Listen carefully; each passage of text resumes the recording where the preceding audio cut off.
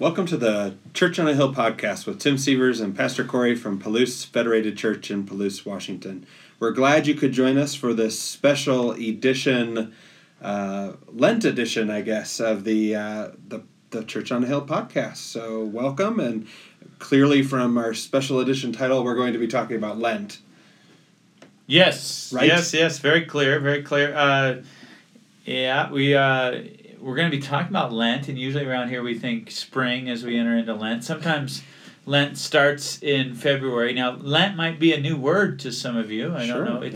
It's a season in the church calendar preceding Easter or the resurrection of Jesus Christ. It's a season of consideration and reflection and repentance. Yeah. Looking in your life and seeing what God wants to change, and turning your life towards God and towards what He wants for your life. So that season is almost upon us. When does it start, Tim? When does Lent start? Officially... We're not saying Lent. We're saying Lent. L-E-N-T. Yeah, and officially it kicks off with Ash Wednesday, which is... We're saying Ash. Which is... A-S-H. Ash Wednesday. Yes. Yes. Which is March 6th this year, and that year is 2019. Yes, in case you're in the future. Right, in case you're in the future. March 6th of 2019 is Ash Wednesday, and that's kind of maybe an unfamiliar sort of day, I guess. I don't know. Doesn't Ash Wednesday? That kind of brings up some questions, okay, right? Like, so why is something called Ash Wednesday? What is that? Well, let's start with the basics. It's on Wednesday. So there you go. Okay, so there we have that. But the Ash part, it's from the Scriptures where there's this theme of our mortality, or the reality that we are going to die. From the dust we came, to the dust we shall return. From ashes to ashes. That no one is getting out of this human biological life without dying. And Ash Wednesday is a recognition that without God, we are simply dust. You know, we don't exist. Our life is from His breath. Our eternal life is by His salvation through His Son Jesus. That we need Him. And so it's a sobering holiday, if we can call it a holiday in the holy sense. Yeah. We might say we celebrate it, we honor it by practicing this remembrance of our mortality, that we are going to die, that we need God to live, and that He alone can bring us through death. So the ancient tradition is to receive a mark of ashes, typically in the form of a cross, typically on your forehead, and that's what we do. So we have a couple of services on Ash Wednesday where we receive the mark of ashes. Right. And do we want to talk about those services, or talk a little bit more about Ash Wednesday for a second? Let's talk a little bit more about Ash Wednesday, okay, so, I think, and then we'll... Yeah, so it's important to feel that physical mark, unless you have an allergy or some other reason that you can't have it on your body. I think it's important to have that mark as a recognition that I am marked by sin and by death because of sin. And unless Christ bears His marks, which take my death away. So unless Christ took the nails, basically, for me on the cross, the mark of sin and death could not be taken away from me. And so it's taking seriously our condition, our situation as human beings. And I think it's really important that we practice it. Not a lot of, we're kind of a community church, Bible church, and but we're also a traditionalist church in a sense, if you don't know much about us. And I think it's really important that we have these connections to our traditional beliefs, or we could call them doctrines. This is a really deep one. Mm-hmm. Yeah. What do you think, Tim? I don't. Gosh, I was just this focus on death and mortality at this particular time. That seems kind of depressing. And so because it's winter, or because... Well, I mean, I don't... we just don't spend a lot of time. I mean, thinking about our mortality. I mean, maybe we do, but by and large, I think we like to think that we'll live forever and that we're invincible, especially when you're young. Not that I can claim that anymore. I know I'm clearly not invincible.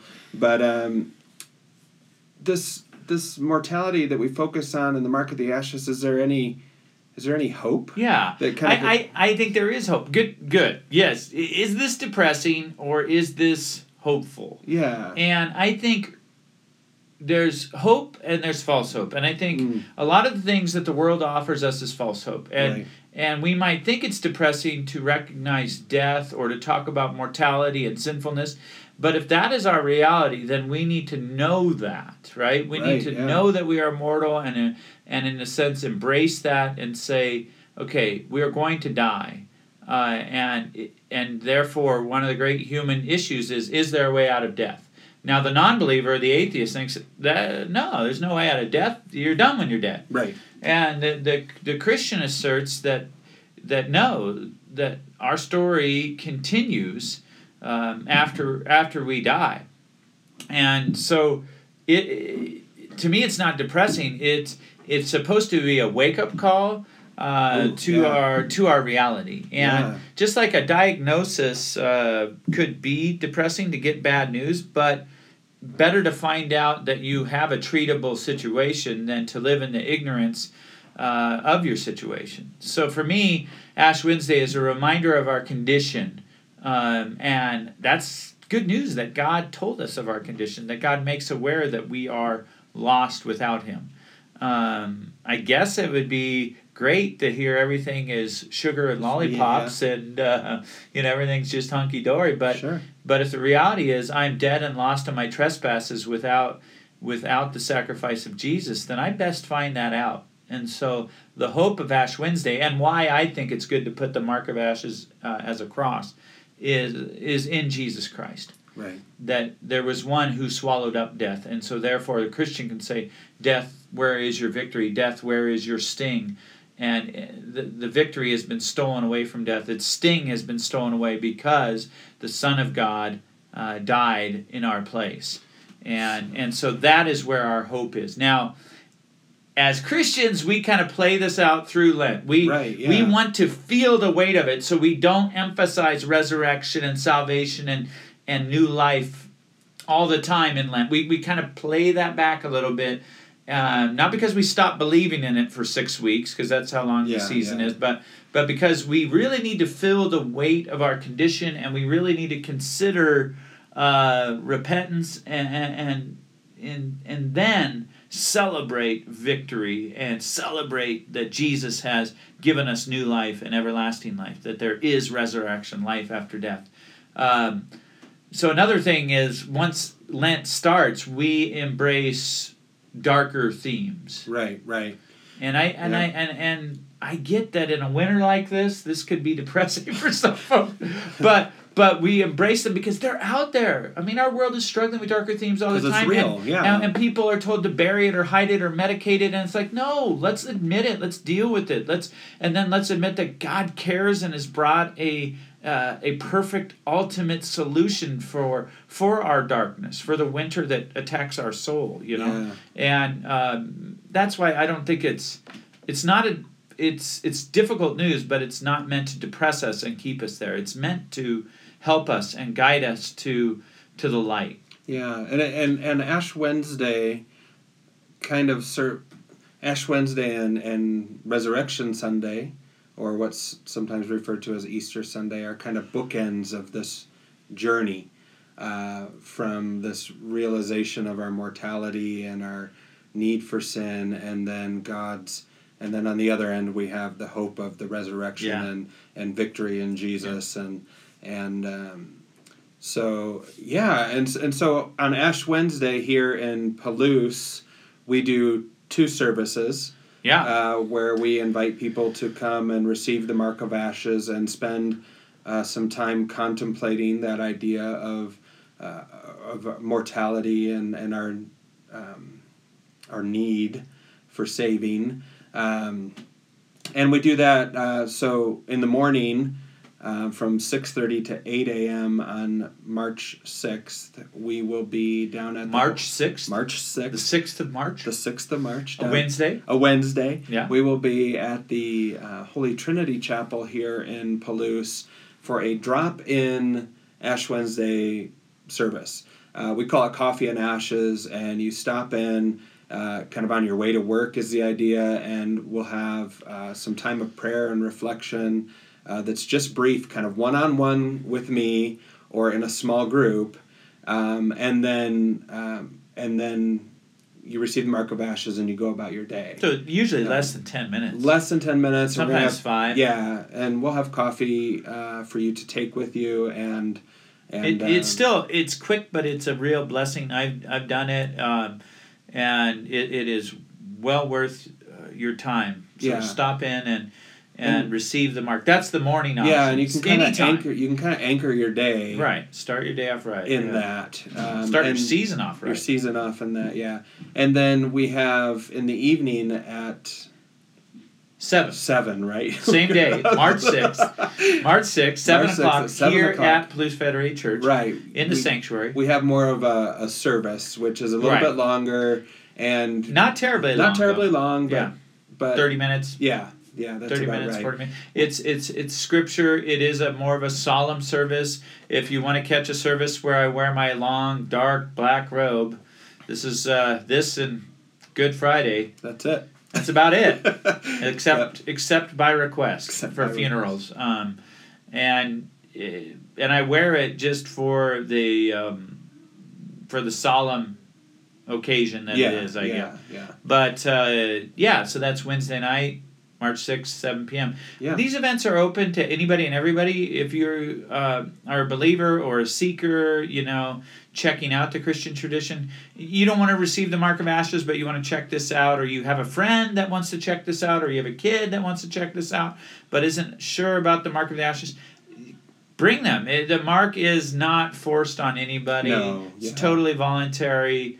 All it is a mixture of ash from our palm branches from the previous year's Palm Sundays branches, palm branches. I'm being unclear here, but we burn those up. We grind them up. We burn something. We grind it up. We grind it up. We turn it into ash. The youth group participates in this. We mix it with a little bit of healthy olive oil. Yeah.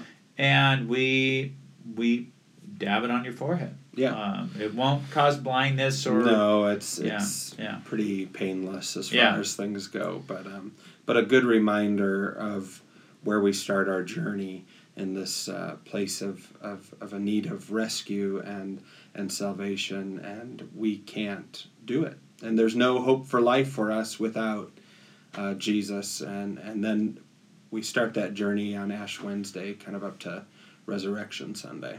Yeah. So this starts our Lent season, and really we've got a lot of things going on during Lent. We're going to be focusing on the book of Jonah during Lent until Holy Week, basically. And yet, as we focus on Jonah, we're going to be focusing on Jesus too. Right, yeah. On the way of Jonah or the way of Jesus. Jonah, if you're not familiar with the book of Jonah, it's in the Old Testament. It's what's called a minor prophet. It means he played in the minor leagues. He never got to the major leagues. He had a low batting average. Now, all minor prophet means is that those are the prophetic books that are shorter, really. The major prophets are longer. So, for example, Isaiah would be a major prophet. Jonah's a short book. It's 4 chapters. You could read it probably in 5 or 10 minutes. I would encourage you, if you're going to listen or watch or come to our services, read the book of Jonah at least once, if not multiple times, during the season of Lent. It's a fun and quick book to read.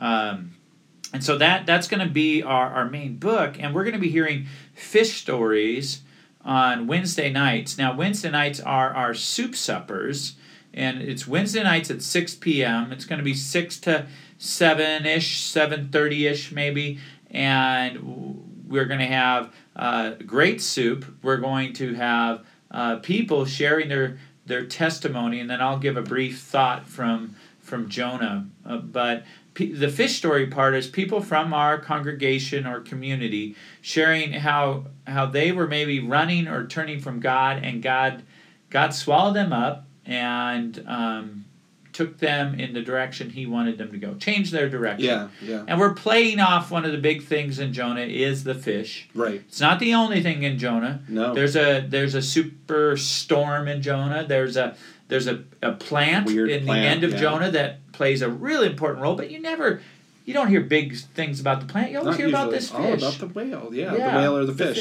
Yeah. And, he kind of he steals the show. He does steal the show. What's up with that? Yeah, so we're going to use that and have some fish stories. It's just fun to call them fish stories. But so that's going to be Wednesday night, 6 o'clock for soup.